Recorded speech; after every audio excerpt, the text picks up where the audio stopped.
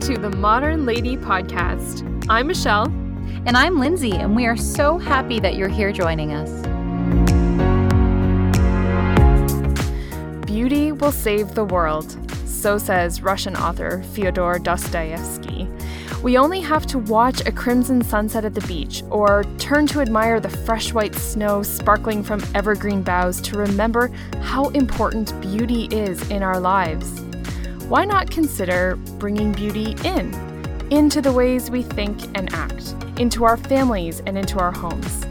In this episode, we are wrapping up our Homemaking Series with a refreshing look at the theme undercutting all the others we've been discussing, namely that we need beauty and the truth it speaks into our souls every day.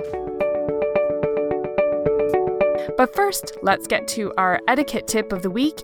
And this week, Lindsay, I'm wondering about table settings and if Emily Post has anything to say about where our plates and cutlery should go, because we're getting into the holiday season. All these holiday parties are coming up. It would be really handy to know these things. She sure does. And she uses a handy little acronym, which is the word forks. And so if we look at the word forks and pretend you're looking down at your table, and we're going to go from left to right. So on the left-hand side, the F stands for your fork. And then the O in forks is the shape of the dinner plate. And then the R, okay, that means nothing, but they needed to add it in, so ignore the R. And then the K stands for knife, and the S stands for spoon. And then with your left hand, you can do a little lowercase b, and that B reminds you that the bread plate goes up and over, to the left side of the table setting. And then with your right hand, you do a lowercase d, and that reminds you that your drink goes then to the upper right corner. And then she also reminds us that the knife always is turned at the knife blade and it faces the plate, and that your napkin is folded and it goes to the left of the fork on the far left-hand side or right onto the plate, and that a knife for the bread and butter is optional. So this is your basic table setup. This is not the elaborate table setup, but this is your regular standard Sunday night dinner table setup. So remember, forks. Okay, that's good. I think I've been putting the napkin on the right side. Yes, me too. Not under the left. knife and spoon. Nope. And Yes. I do hesitate with the butter knife every time on which way to face the blade out. I stand there and flip it back and forth. So now I know. I'll never forget. Yeah, that's really handy. And I remember a couple of these things, like a lot of it lends itself to common sense if you're thinking about how people are eating and reaching for the things that they need, right? Yep. And then obviously there's so much more detail you can get into with if you're using a water goblet, wine glass, double old fashioned, that type of thing. But for right now, I think it's just a good basic reminder of how to set it. And now apparently, as a little anecdote, Emily Post often got confused herself while dining and would grab the wrong bread plate. She would grab her neighbor's, and then she was always very smooth about it. And she would just say, "Oh, pardon me, would you care to have mine?" is how she handled it, and would just pass hers down. So she even made a mistake. Oh, that is very comforting to know after diving into all these Emily Post advice and observances, to know that even the best of the best make mistakes sometimes. There's hope for the rest of us. Yes, and I now want bread knives. I was just thinking, those little ones, do you know what they look like? With the little pointy top, and they're short, right? Like, now I need to add those to my dinner party list. In considering making a house a home, we would be remiss if we didn't acknowledge our desire to add beautiful things to our spaces and our lives. So today we're chatting about beauty and the homemaker. And Lindsay, we were talking about this earlier, that there is a really strong connection between these two things, us and our desire for the beautiful. Yeah, you know what? As we were talking, we realized we believe that the homemaker has this unique gift of bringing beauty into the world. And this to me is proven by our obsession with Pinterest and Instagram and home and garden television. So even though we think we've relaxed our standards over the years, when we compare ourselves maybe to the 1950s housewife, we do think we've relaxed our standards. We're still so clearly drawn to creating a beautiful life.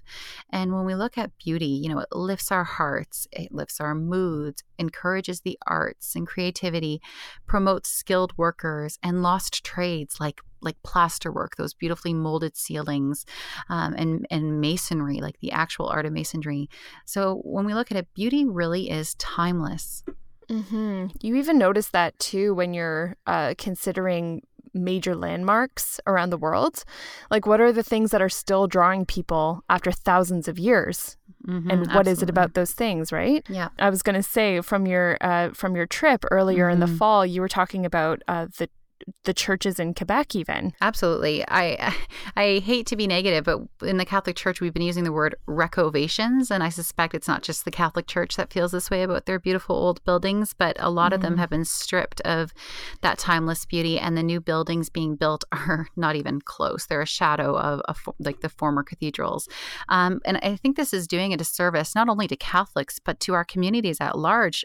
We were just in Quebec, and it seemed like they have an old Catholic church on every corner.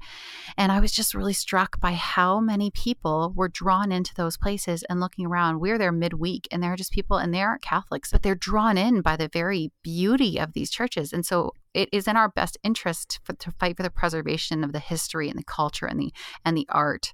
Not only do the items in these churches serve a liturgical purpose, it serves a much greater purpose to our communities as a whole. Mm-hmm. And that idea too, that beauty is not an instant thing. Like, if something is going to be timeless, then that doesn't necessarily mean it happens in a snap or in a flash, right? Because like you think about these people, and you talked about the Masons, and they sometimes didn't even see the completion of some of these bigger architectural projects, right? But they did it for the joy of serving through beauty. And I really love that idea. I love that concept and how we can bring it into our individual lives in serving our everyday communities. That we're not necessarily just doing this for the immediate Instagram, Pinterest gratification, that beauty has much more far-reaching goals and purpose than sometimes we give it credit for. There's that one quote about motherhood that we won't see all the rewards of our motherhood, that we're like Moses in creating and reaching for a promised land that we're never going to reach. And so even the very acts of our homemaking does set the tone for the future generations, like you were saying. And the other thing I love about those trades, like we were just saying with the stonemasons and that sort of thing, they mastered their skill. And I think that is something we should take away from that as homemakers as well. They did repetitive, mundane things. They carved the same columns that were for a church or something. That was their entire life's job. But they did every single one. They gave it as much attention as they gave to the first one. And I think that is something that we can take from that as homemakers. Mm-hmm. Perseverance and beauty. Absolutely. We were also talking about, like, there was a place for both objective and subjective beauty. And I do find, though, looking out into the world, sometimes that line gets kind of muddied. But there is still such a thing as objective beauty. So that quote, beauty is in the eye of the beholder. I think that there is definitely room to consider like personal taste and styles, and that's where I see subjective beauty coming into play.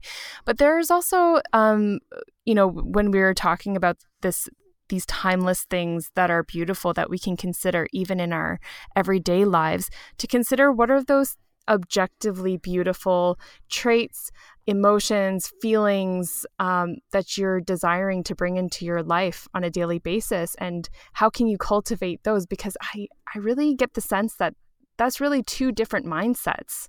Do you think that is the case? Yeah, and I think that what I've noticed is that when I am keeping my house clean, I see the beauty in the ordinary things in my house in a way I can't when it's full of clutter and I'm stressed. So when I walk through a clean, tidy house, when you see the sunlight coming through, and I'm not even being sappy here, like I think everybody can agree with me that you'll see pockets of light in the house that you might not notice in other ways.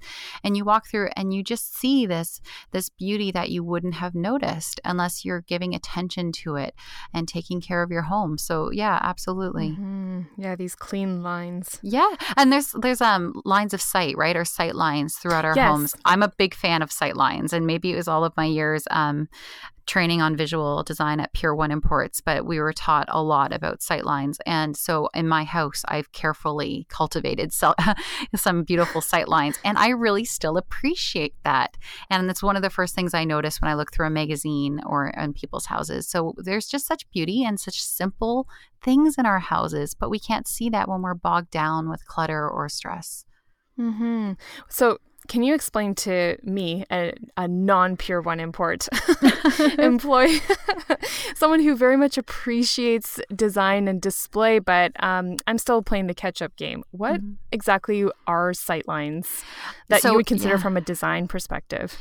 So it's if you're standing at one point in the house and you just like literally look down. So it's the architecture of the structure, but then you can create architecture in a bland space. It's with our houses being more open concept. My house is, your house is a little older than mine, so it's a little bit more with rooms, which is what I actually prefer.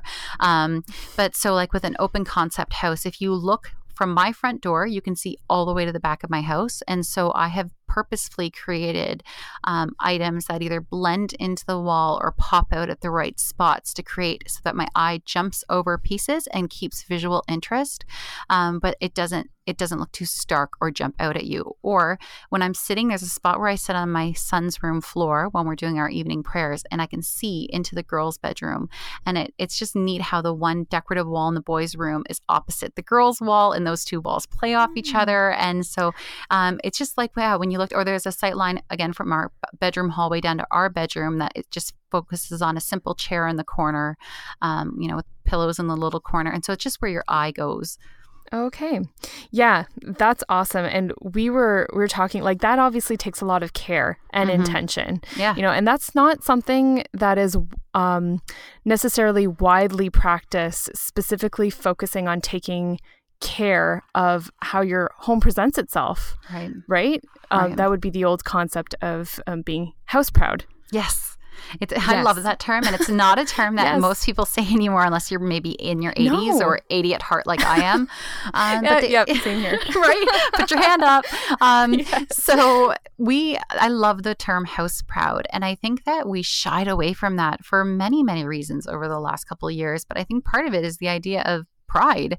And when we actually look at it, it has nothing to do with pride. So I think they're actually completely different things. So being house proud, this used to be a good thing, but now we've abandoned this concept, believing it to just be archaic, a reminder of the baby boom, of just the 1950s submissive housewife. But I challenge everyone to revisit this concept. It's not the same thing as being prideful. So here's a few things of what I think it means to be house proud. It's working hard to afford things and not just creating debt. And it's teaching your children to take care of the home and the items in it that cost that hard-earned money. And it's finding your own style. You were touching on this earlier, and decorating your home in a way that reflects your family and your values, and not just being trapped by trends. And you don't have to be trapped down or tied down by Instagram and Pinterest HGTV. Yeah, and that's hard. That's hard if you are on social media to steer clear from. You're right. Absolutely. Yeah. I think you should free yourself from that expectation of having a designer home on a non-designer budget. And you don't have the skills as a designer. Very few people do. I don't. You don't. We're not trained designers. So I think that when we kind of let go, there's great freedom in just accepting our limitations, that we're not going to have a magazine perfect life, but that you work within your limitations. And that's what being house proud is. Yeah. And it's even for your lifestyle, your personal style, it comes across as more stylish, ironically, even if you're not within the current trends, if you do what you're comfortable with. Absolutely. And then people will look at you and say like, oh, well, that's so stylish, even if it's not the current trend. That's such an interesting oxymoron to keep in mind.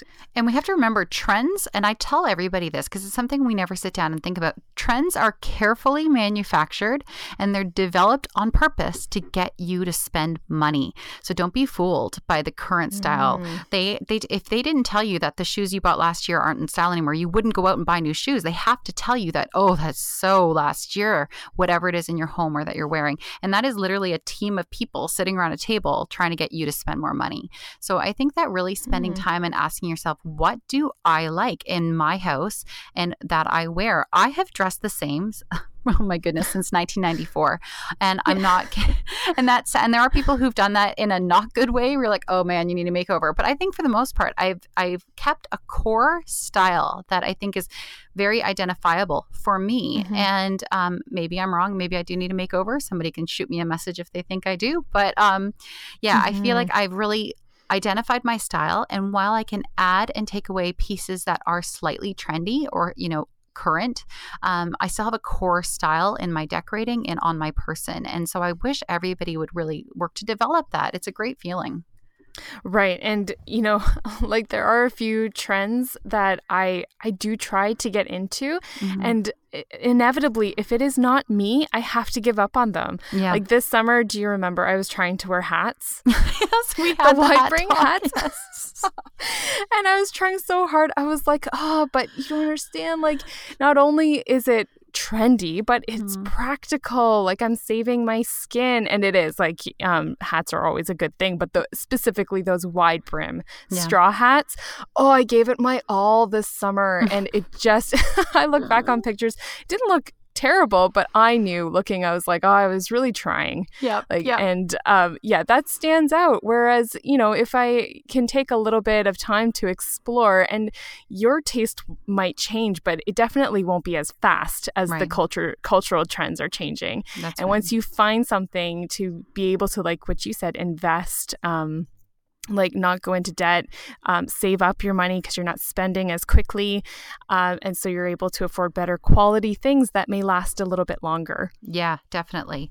Now back to being timeless in our homes. I have some home decorating tips and we just have about 4 here because so many things are obvious, but here's a few that I've come up with that I think really do make an impact in your house. So the first thing is bright, airy, and I am still a fan, although it is on its way out, of lots of white.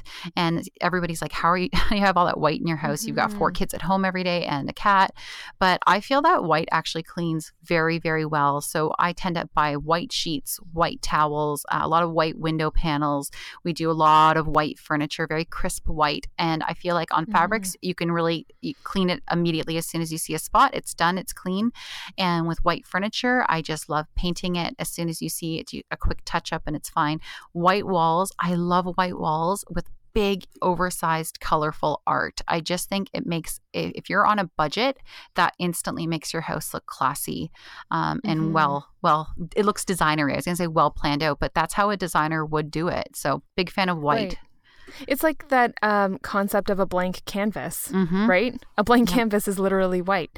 And then you can change things. And that's how you can go with the seasons, different decor for seasons. Or if you are changing your style, changing your taste, that makes it so much easier than repainting an entire room. Yep. I know I love the look of white, but I also really love to go along with that idea of a blank canvas. For me, neutrals in general, and I've really loved dark neutrals. So I'm kind of like the opposite, the anti Lindsay decorating. You're my dark side. No, that's. Oh, I forget what side is black in the yin and yang, but I'm that one. Okay, yeah. Yeah. So. But it's also easy to hide. It's easy to repair as long as it's dark enough.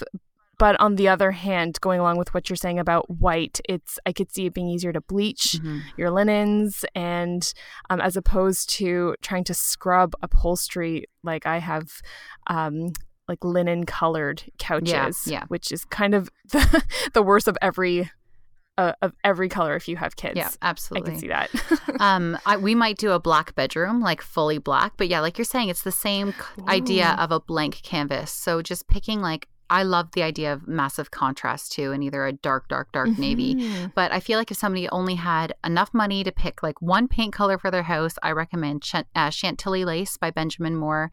And it's just a good solid white. And even living in Canada where half the year is snow, I thought I would hate seeing the white outside and the white inside. Nope, still love it. I've loved all our white rooms this whole time. Do you find that the natural light plays off really well with the white inside? Like, do you have to turn on your lights as often if you have white walls? No, it's so Okay, I was wondering bright about and that. it's so cheerful. And I just absolutely love it. It truly feels uplifting.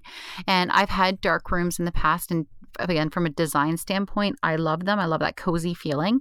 But I think if you really are new to this, the easiest option is to go for white. It is harder to decorate with the dark contrast. So for somebody who is just looking for basic decorating tips, I say just start with the white, because it just gives you that overall clean, airy feeling, and it's easier to decorate with. Cool. Our second point is, I was going to say with decorating, you do have to spend money, but you don't have to spend as much as you think you have to. So quality is noticeable, and cheap does look cheap. And I hate to say that. There are some things you can substitute for them from like the dollar store or Walmart, like wicker baskets for storage and stuff. But junk looks like junk. And so I think you have to be really careful at what you're buying, and you should spend a little bit more on the things that you love. Find out like something, because the new dining table we bought, I've loved for 6 years, and it wasn't that expensive. You can get a lot tackier ones for a lot more money. It's from Struck Tube, which is a great store out of Quebec that we have a few locations in Ontario. The prices are great, and the quality, again, having sold furniture for as long as I did, I know about furniture, and the quality is great. But that table is the table I had picked out when we had bought this house before we even moved in, and it was stored as a picture on my phone for 6 years. I didn't stop liking it, and that to me is a mark of that it's timeless, that we love it, that it's my personal style, and that I'm not getting swayed by trends. And so I might as well go ahead and spend the money. And I'll use the example of the wallpaper in our dining room. We get a lot of compliments on that wallpaper. That wallpaper did cost a fortune, but we still love it. We had it hung 6 years ago. We don't need any art in that room. That wallpaper is the art. Every day that my husband and I walk through that room, we still love that wallpaper. So the things that you really have your heart set on, and that both you and your husband really, really like, spend the money. Think about it. Save up for it. Because again, I don't believe in going into debt for this. Save up, get it. And then really think about the things that you don't have to spend the money on. But it does cost a little bit more than you think it does to make your house look good, but not as much as you think it does. And HomeSense, we always push HomeSense. Yes. Yeah, I love walking through HomeSense, and Winners, the prices are so good. And you're right, it's usually very good quality. It is, yes. In there, and unique. Yep. So if you find something that is your taste and style, that could really become like a real conversational piece. Yeah. The third thing then kind of goes off this, it's anchor pieces. So having anchor pieces in your house. And so you start with your focal point, like a television or a fireplace or a TV over a fireplace, which is still being done in the design world. So many people put the TVs way too high. That's a massive pet peeve of mine. So if it's going to be too high over your fireplace, please don't do it. But yeah, TVs and fireplaces. So pick your focal point, think about your sight lines. And then another anchor piece is your couches. Ours were cheap. We've had 2 sets of couches since we bought this house in 2012. The second set that we currently have, we bought at Leon's. I got to plug Leon's because they've been doing a much better job with their contemporary decor. And we bought their maintenance program package that was like an extra $200. And it's like a 6-year warranty on our couches, and they'll replace them or send people to clean them or send us sprays. And they were still, I think with taxes and all said and done, like probably just over $1,500. Like the price is ridiculous. And we have, those are the only couches in my house with 6 of us, and they're still in impeccable shape. So take care of what you have. Wow. Yeah, that's what you were saying about being house proud, right? That's reminiscent of the days we were talking about how when women would lay doilies on other wood furniture to underneath the lamps and whatnot to protect the wood so that these things do last for several years or more. And this is more than several. Here's your Jeopardy word of the day. It's an anti-massacre, and I think I'm saying it right. I'd have to look it up, but it's I read a lot of old literature, so I have to look these things up. But it's always stuck with me. And it was that either lace or fabric that's where your head goes on a chair and where your arms go on a chair. And it was that decorative piece of fabric or the lace that would protect it from your hair oil in your hands and that kind of thing. So those things are fallen out of style, but you can see that our grandmothers took care of their furniture. We just don't do the same, and that has contributed to our throwaway culture, which isn't good, right? Yeah. Yeah. The next thing is lighting. Lighting makes a huge difference in your house. If you walk into a cookie cutter, basic new subdivision house like mine is, the first thing I would tell somebody to do is to switch out the lighting. Get rid of what we call the boob lights that are $15.99 at Home Depot. Get rid of them and go and buy some semi-flush or some beautiful drop shade drum lamp lights. Like when you walk into a room and you see proper lighting, and it's big enough. So many people do things that are far too small. Your light should be roughly 1/3 of the room, actually, when you look at the measurements. And anyways, there's a whole way to do it. But it should be big enough. It should really be a standout piece. Lighting makes a huge difference. So go bold. Have fun with it. The next thing is window coverings. So this is another thing I tell people if they're going to only do a few things in their house, having the proper window coverings. I'm still a fan of actual window panels. Having custom ones done would be amazing, but they're very expensive.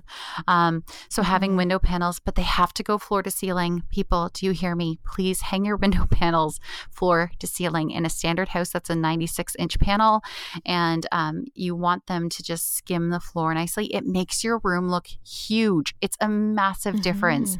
It's one of the biggest decorating tips that I can give.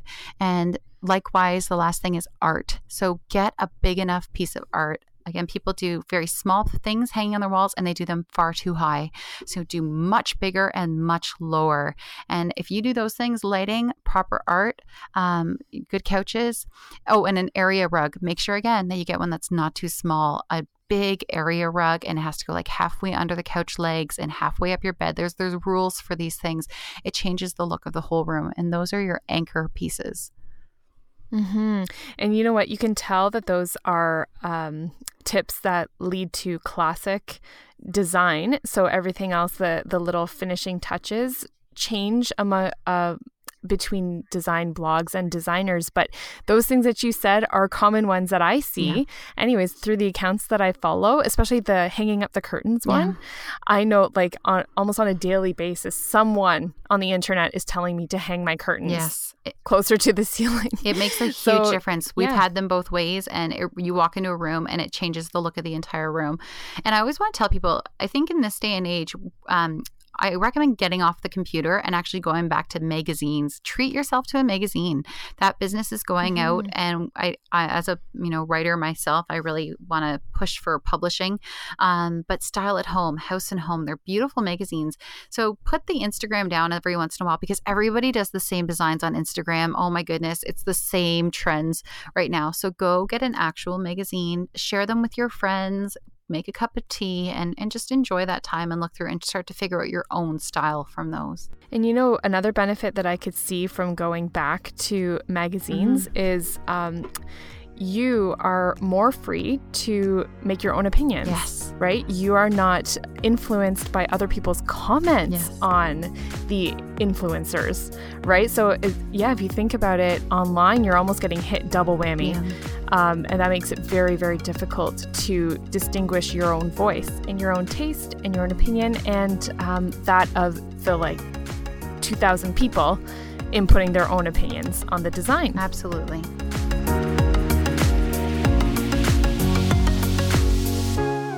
Okay, it's time for our What We're Loving This Week segment of the show. And Lindsay, you said you... Oh, wait, I don't even know what you were going to say because you kept me in the dark about your loves this week. Well, I have one love and I have one hate. And I wasn't going to make this a negative. I really wanted to keep this positive because it's our fun way to end it. But there's something that I just really have been struggling with, and I want to reach out to everyone. So as you know, this has been the year of Lindsay reading the classics. It's reading everything I've downloaded on my Kindle that I never actually read before. So as I'm nearing the end, I thought it was time to read Moby Dick. And I have tried, I have given it my all. And I've read a lot of classics. I can't do it. I was by the 20% finished mark. I was starting to skim it. By 25%, I was just couldn't and then 30%, 35%. Now I did lean on a group of homeschool moms and I said, have you guys read this? Like either tell me that it's okay to let a book go. Like I'm not a quitter. Tell me if it's okay to just move on and enjoy my life again. Or do you persevere? And my poor husband every night, I'm like, Jason, it's Moby Dick time. I can't do it. I can't. And then I said, the book Moby Dick has become my Moby Dick. Like so I have to say I was hating it and I love my reading time every night. So let me just say 2 nights ago, I just called it quits. I brought the ship back into port. I let it go. I'm done with the book. So I had to say that's been dominating a lot of my time and I'm done with Moby Dick. I'm angry.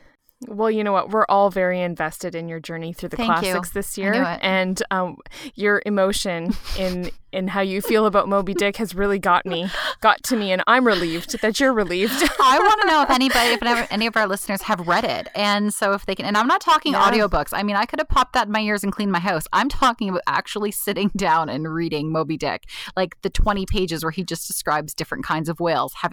Has anybody actually read that book? So let me know. The only experience I have with Moby Dick is from the movie Matilda. Yep. Do you remember? I haven't seen it. And she reads the first line.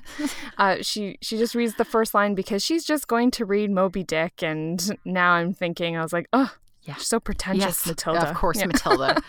Now I am loving something, so we'll just end this for me on a positive note. On a positive. So as I continue on with my obsession of Christmas shows on YouTube, and by Christmas shows I mean like cooking and decorating shows on YouTube, I have rediscovered the classic Martha Stewart's. I'm talking like late 80s right through to the late 90s, early 2000s, and so this week I've been watching one of her Christmas specials that takes place that she does around the 12 days of Christmas. And so each meal she makes or things she decorates with is one of the 12 days of Christmas. And she actually explains the original religious symbolism behind each thing. And it's a great program. And are you familiar with the term ASMR? No, I don't. Yeah. What is that? Yeah, it's autonomous sensory meridian response, and it's this hugely popular thing on YouTube right now where it's like sounds that people make that are quiet that like give you goosebumps. It's a really weird genre, a subclass of videos on YouTube. It's huge right now, ASMR. And I realized that that's why Martha Stewart was so darn popular, because I'm watching her make her little 2 turtle doves and gluing like real feathers on everything, and you go into a trance. You actually go into a Martha Stewart trance, and she's so calm, and she's like, you want to make sure you find white feathers that are perfectly unspoiled, and if you don't have a chicken coop, I mean, I do, of course I have a chicken coop. And then she keeps saying, it's just typical Martha, who has all of the proper things ready, but you go into an actual trance. So Martha Stewart, if you're looking up ASMR, just watch some old classic Martha Stewart episodes about they do whole episodes where they redo her whole house, like where it's a full renovation, and those are from the late 80s, and they're really, really cool. And you see the whole process of her renovating traditional houses. So anyways, loving like Martha. Pre-HGTV. It is. Yeah, it's really cool. So what about you? What are you loving? Well, I just finished an audiobook. So this book is called Venetia by an author, Georgette Heyer, and Heyer is spelled Heyer. I have seen her name floating around for a while on various Facebook groups as recommendations for when people want books that are lighthearted but not but still has some meat to it, right? And so I was like, it looks Regency era. I will probably like it. So I actually downloaded the audiobook and I listened to it while I was doing some of my chores and errands last week. And I really loved it. It's kind of a cross between like Jane Austen, not as dense as Jane Austen, but I mean like several steps above like a romance you would get from the drugstore. Right. So it's kind of like a Jane Austen light, we'll call it. Jane Austen light, a new genre alert. So Georgette Heyer, and she has quite a lot of titles, and I've only listened to the one, but I can highly recommend that. It was the classic strong, smart heroine during that time in England with the estates and the titles, and lots to love there. That's great. And then my second love for the week is with the weather turning colder. A few years ago, my husband gifted me for Christmas an electric heated blanket. And it's like those full-size ones. And I just want to say I've had conversations with a couple of people over the last couple of weeks how we're trying to go to bed earlier, but getting over that hump to like get ready for bed, especially if you're sitting on the couch and you've been watching a show or you've been reading a book, to make that transition is so difficult in the winter when it's cold. But what I do is I just stick that electrical heated blanket under my bed sheets when I make my bed in the morning. And so as I walk past it to brush my teeth, I click it on high. And then when I crawl into bed, it's all warm and the sheets are warmed. So there's a little winter living hack for you and something to put on your Christmas list. Perfect. That sounds great. Okay, that's going to do it for us this week, Lindsay. Where can people find us? Well, you can find us on Facebook, and if you do, you'll see a lot more of our live videos coming up. We plan on doing more for all of the things we just can't, get into these podcasts. So please follow us on Facebook at The Modern Lady Podcast. That's the same name on Instagram as well, The Modern Lady Podcast. And I'm on Instagram at Linny Autumn, and Michelle is at MMSachs, and that's SACHS. And we wanted to thank you once again for tuning in today. Thank you so much for leaving a rating and a review on iTunes. If you've done so, we're up to 9 5-star ratings, Lindsay. That's what it was this morning, I think. And so we just really appreciate all of you taking the time to not only listen, but to chat with us and to converse with us. And we've been having a blast. And thanks so much, everyone. Have a great week.